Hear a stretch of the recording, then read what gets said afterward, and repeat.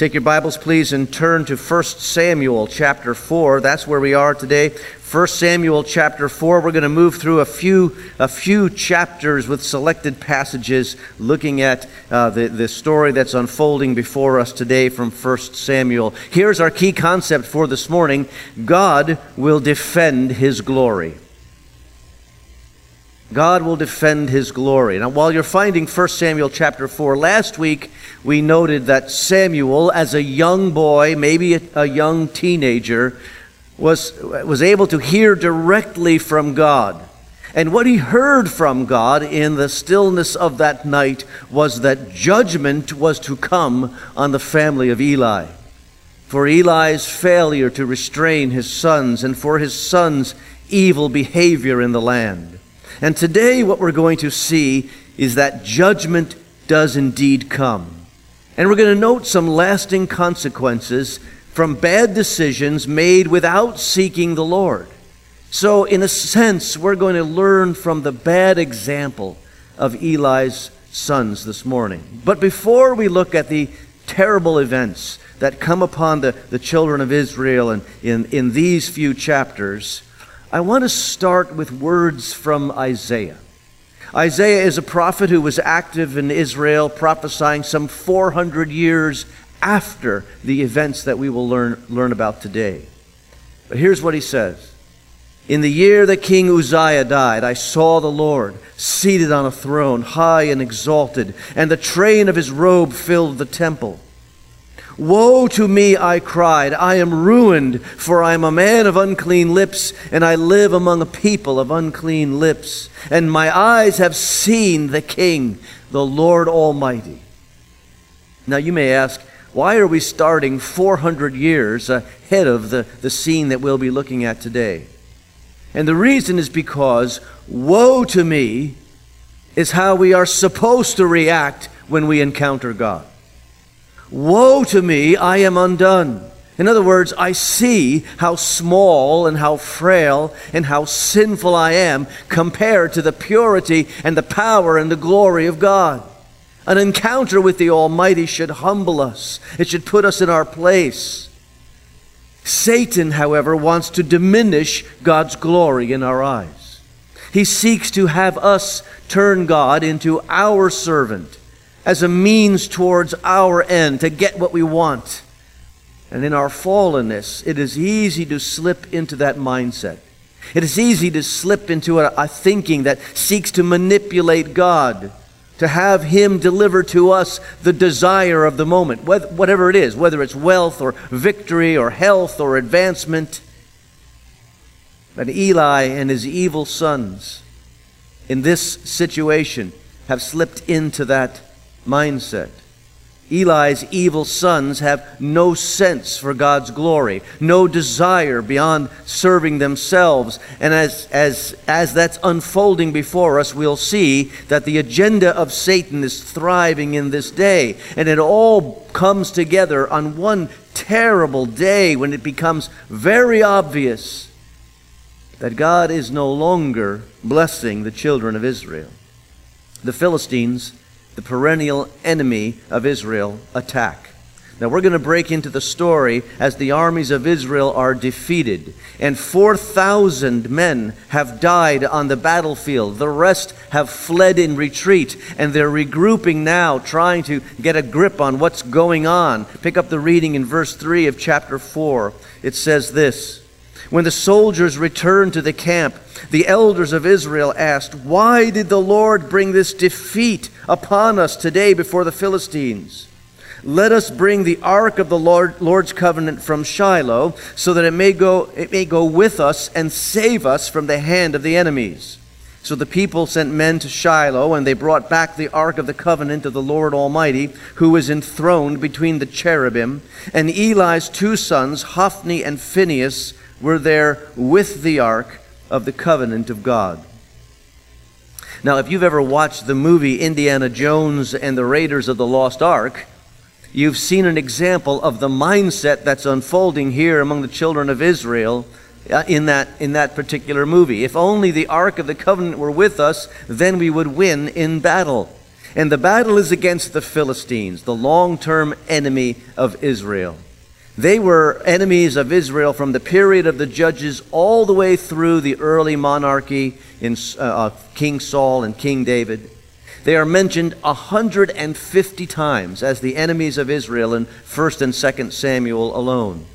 The Philistines had migrated. They were a people who originally lived up in the Aegean Sea area, Greece, and what we now know as southern Turkey. At 100 years before these events, they migrated in large numbers, first to Crete and then into the Holy Land, and they settled in the coastal areas, but now they're seeking to expand their territory.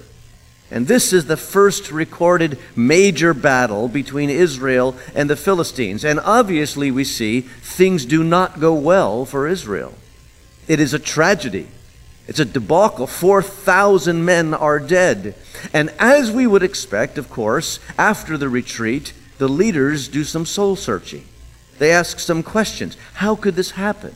How could this tragedy occur? Where did things go so terribly wrong? And the unfortunate thing is, they had no good answers because they had no real guidance. Remember, the priests who were influential in this time were the evil sons of Eli, who last week we noted had no regard for the Lord. And so when the elders come up with this harebrained scheme to bring the Ark of the Covenant out of the tabernacle in Shiloh and parade it out in the battlefield as some kind of good luck charm, they had no one to give them wise counsel against this. In fact, the indication is that the priests, Hophni and Phinehas, say, well, that's a great idea, and they too come along. See, the expectation is that if only we had the Ark of the Covenant with us, it would guarantee victory. After all, the Ark of the Covenant was with the children of Israel as they marched around Jericho and the walls came tumbling down. Obviously, there's something to this. And so they bring the Ark into the field of battle. Let's talk about the Ark. The word ark means chest or box. Picture something about the size of a horizontal filing cabinet, but this is not any ordinary box. It is the centerpiece symbol of God's covenant with Israel, God's agreement with Israel. Inside the Ark of the Covenant are the Ten Commandments, the actual tablets of the commandments. Also inside the Ark of the Covenant there was manna, symbolizing God's care for the people. And Aaron's rod, symbolizing the authority that God gave Moses and Aaron to lead the people through the wilderness wanderings. I think we have a photo. I want you to see a picture of the Ark. Now, some of you are wondering, is that actually the Ark of the Covenant? No, that is the prop that was used in the movie Raiders of the Lost Ark. But they did a good job of replicating what the ark might have looked like. It was covered in pure gold, and on top of the ark there's a covering covered in pure gold called the mercy seat, or the place of atonement. And on that cover, 2 images of cherubim with their wings spread out over the ark. And that was a symbol of that connected the Ark of the Covenant with God's unique presence in heaven, because the understanding was God was also uniquely present there above the Ark of the Covenant. In Exodus 25:22 it says, there above the cover between the 2 cherubim that are over the Ark of the Testimony, I will meet with you and give you all my commands for the Israelites. And once a year, on the holy high day of atonement, the high priest would approach the ark, and inside the Holy of Holies would sprinkle the blood of sacrifice on that mercy seat as a sin offering, first for himself and then for the people. And the blood that rested on the cover of the Ark of the Covenant was a cover, if you will, an intervention between the holiness of God and the sin of the people. And the ark sitting in the inner sanctuary was a testament to God's glory and God's power and God's covenant with his chosen nation. It was a holy thing.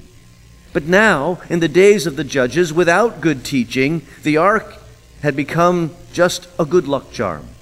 It was a way, we thought, to get God on our side. In a sense, they're going to try to force God to fight for them, the thinking is, well, surely God will not allow the Ark of the Covenant to see defeat. One preacher calls this rabbit's foot religion, treating holy things as if they were nothing but good luck charms. And you see, the initial question of the elders of Israel is the right question. How could this happen? How did this defeat come upon us? But the answer was, we need to go back to God in repentance. We need to turn back to God in prayer and return to proper reverence and worship. That is the answer that should have been given. We need to change course and return to the things that we once knew. Give God glory and honor. But they don't have good priests who will teach them and give them good advice.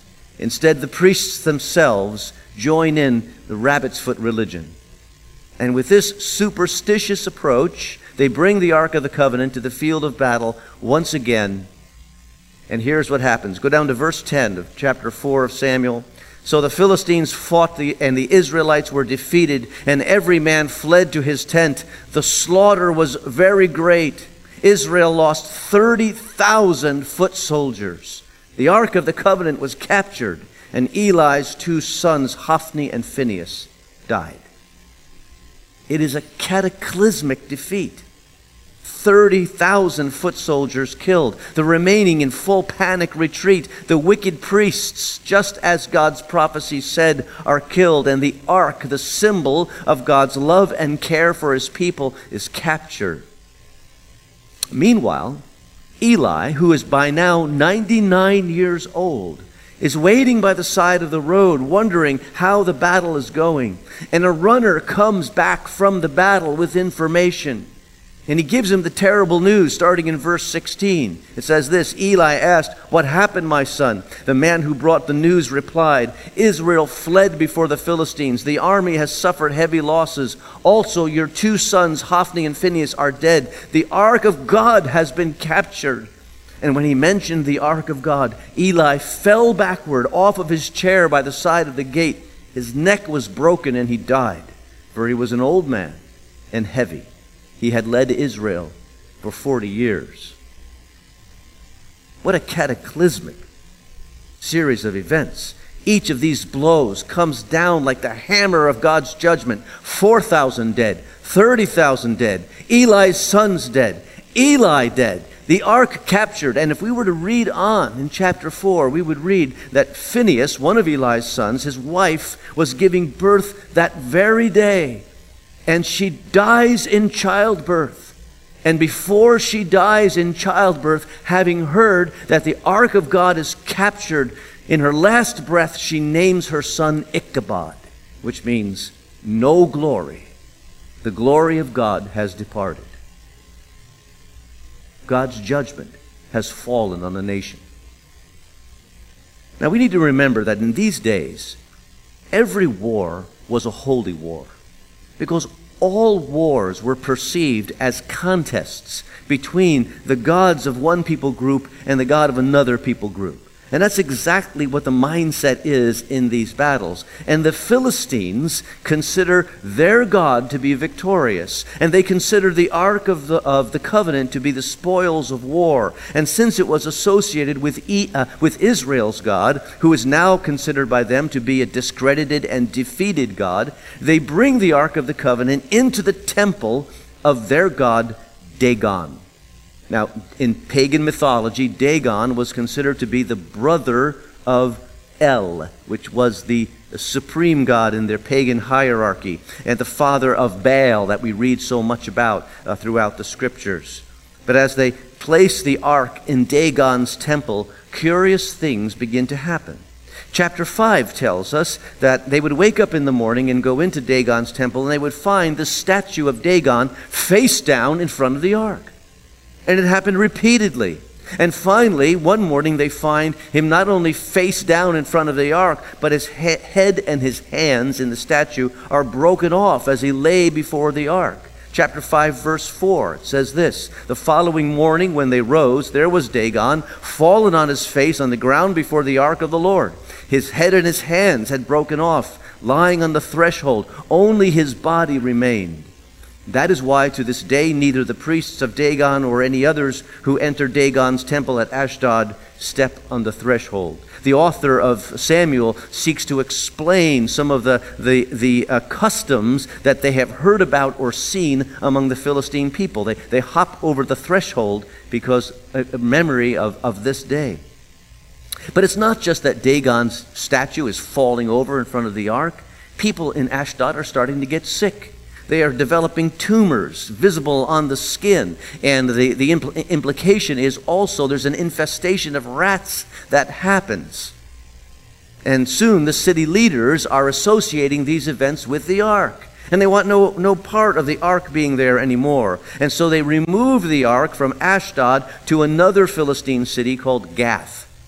But there too, after a while, disease starts to infect the people. Skin tumors begin to appear. Rat infestations begin to happen. And so they try to send the ark away from the city of Gath to Ekron, another Philistine city, this one very close to the border of Israel. But by now, the story is getting out. Nobody wants any part of this ark. In chapter 5, verse 10, it says this: As the ark of God was entering Ekron, the people of Ekron cried out, "They have brought the ark of the God of Israel around to us to kill us and our people." And what was once a symbol of their victory has become a source of fear. But some people among them, those who are maybe more of a scientific mindset, are not so convinced that these diseases and this rat infestation was related to the ark. Some among them understood that correlation does not prove causation, right? Scientific ones among them. Correlation does not prove causation. If I wash my car and it rains the next day, it's a correlated event. But it's not, I didn't cause the rain because I washed my car. And so some of the scientific thinking among them, they're saying, well, maybe this is just a coincidence. Maybe this isn't anything spiritual at all. And so they hatch a plan. And the plan is, we'll put the ark of God on a cart. And in the cart, we'll put some sacrifices to the God of Israel. Some golden images of the tumors, some golden images of the rats that they fashion out of gold. We'll put that in the ark, just in case. And then we'll send the ark down the road, and we'll see which way the ark heads. If the cows who are pulling the ark and the cart down the road head into Israelite territory, we will know, and into this nearby city of Beth Shemesh, we will know that this indeed is from God, these terrible events. But if they don't go into Israelite territory, well, we'll figure that all of this was just bad luck and nothing more. And so that's just what they do. In chapter 6, verse 11, turn there, it says this: They place the ark of God, the ark of the Lord, on a cart, along with it the chest containing the gold rats and the models of the tumors. And then the cows went straight up towards Beth Shemesh, keeping on the road and lowing all the way. They did not turn to the right or to the left. And the people of Beth Shemesh rejoice. The ark of the Lord is back inside the nation of Israel. They make a sacrifice to God. Things are looking up. But once again, we see how the lack of good instruction is devastating. Because they don't understand the need for reverence for the ark of the Lord. And in what we might think as innocent curiosity, they violate God's command regarding the ark. In 1 Samuel 6, verse 19, it says, But God struck down some of the men of Beth Shemesh, putting 70 of them to death because they had looked into the ark of the Lord. You see, the people didn't have good teaching. Their natural curiosity caused them to do something that if they had good priests and good teaching from the Word, they would know never to do, never look inside the ark. Back in Numbers, Moses is given instructions on how to move the ark and who should move the ark. And he's asked to assign a clan of a Levite tribe, the Kohathites. And there he receives the warning that the Kohathites, as they move the ark, need to be careful. Numbers 4, verse 20 says, But the Kohathites must not go in to look at the holy things even for a moment, or they will die. But the people in these days, the days of the judges, didn't remember those teachings. They were not prepared to encounter the holy things of God. They had not been instructed well about the will and the way of God. And so in their enthusiasm, they violate the standards of God, and 70 men evidently take turns looking into the ark, and they all die. And in that moment, the people of Beth Shemesh have exactly the same reaction that the Philistines had towards the ark. They're saying, get this out of here. We don't want anything to do with this because we don't know how to handle it. And so they turn the ark over to the people of a city called Kiriath Jearim, who were evidently more able to deal with the ark in their midst. Interesting point. Kiriath Jearim is a Gibeonite city. It's not an Israelite city initially. The Gibeonites, if you remember, tricked Joshua when the children of Israel were invading the land of Canaan, and it was obvious that they were going to be victorious. The Gibeonites came to Joshua pretending that they came from a far-off land. And they said, we live so far away and we're so sure that you're actually going to be victorious that we'd like to make a treaty with you so there will be peace and we don't have to worry about you killing us. And Joshua was tricked by that. He made the peace treaty with the Gibeonites and then found out they lived just down the road. And ever since then, the Gibeonites have been amongst the Israelites. And this was a Gibeonite town. By now, there was a mixed population. And this mixed population of kind of a neutral city was better able to handle the Ark of the Covenant in their midst than even the Israelite city of Beth Shemesh. In 1 Samuel 7, verse 2, it says this, It was a long time, 20 years in all, that the ark remained at Kiriath Jearim, and all the people of Israel mourned and sought after the Lord.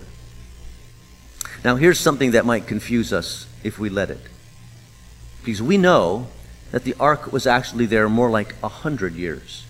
Because the Ark of the Covenant doesn't leave Kiriath Jearim until David is reigning. In his first year as the king over the entire nation, you'll remember he goes and gets the ark and brings it to his new capital, Jerusalem. And so the reference to 20 years here could be confusing. And there's two lines of thought as to why the author says the ark remained 20 years. One line of thought is the ark, he's making sure that we know that the ark stayed in Kiriath Jearim through Samuel's reign, because that's about the length that Samuel has left in his time in power. That could be what the author is intending to say, or it could be that he's intending to say it took 20 years of the ark being in Kiriath Jearim until the nation actually came to a point of national repentance, and they repented in a ceremony that's recorded in chapter 7, verse 5. Either of those aspects, historians and Bible scholars are kind of divided between which one is being mentioned here. But we do know this. Following the events of this particular terrible situation, the nation does grow in its mourning and its repentance. They mourn the diminishment of the land. They mourn the absence of the ark from the tabernacle, the losses they have in battle. And slowly they begin to listen to the voice of Samuel calling them back to repentance, calling them to cast away their pagan statues of gods and goddesses of the Canaanite religion. It took time, but this defeat and this tragedy was a catalyst for national repentance, which culminates in a ceremony that takes place at Mitzpah, recorded in chapter 7, verse 5.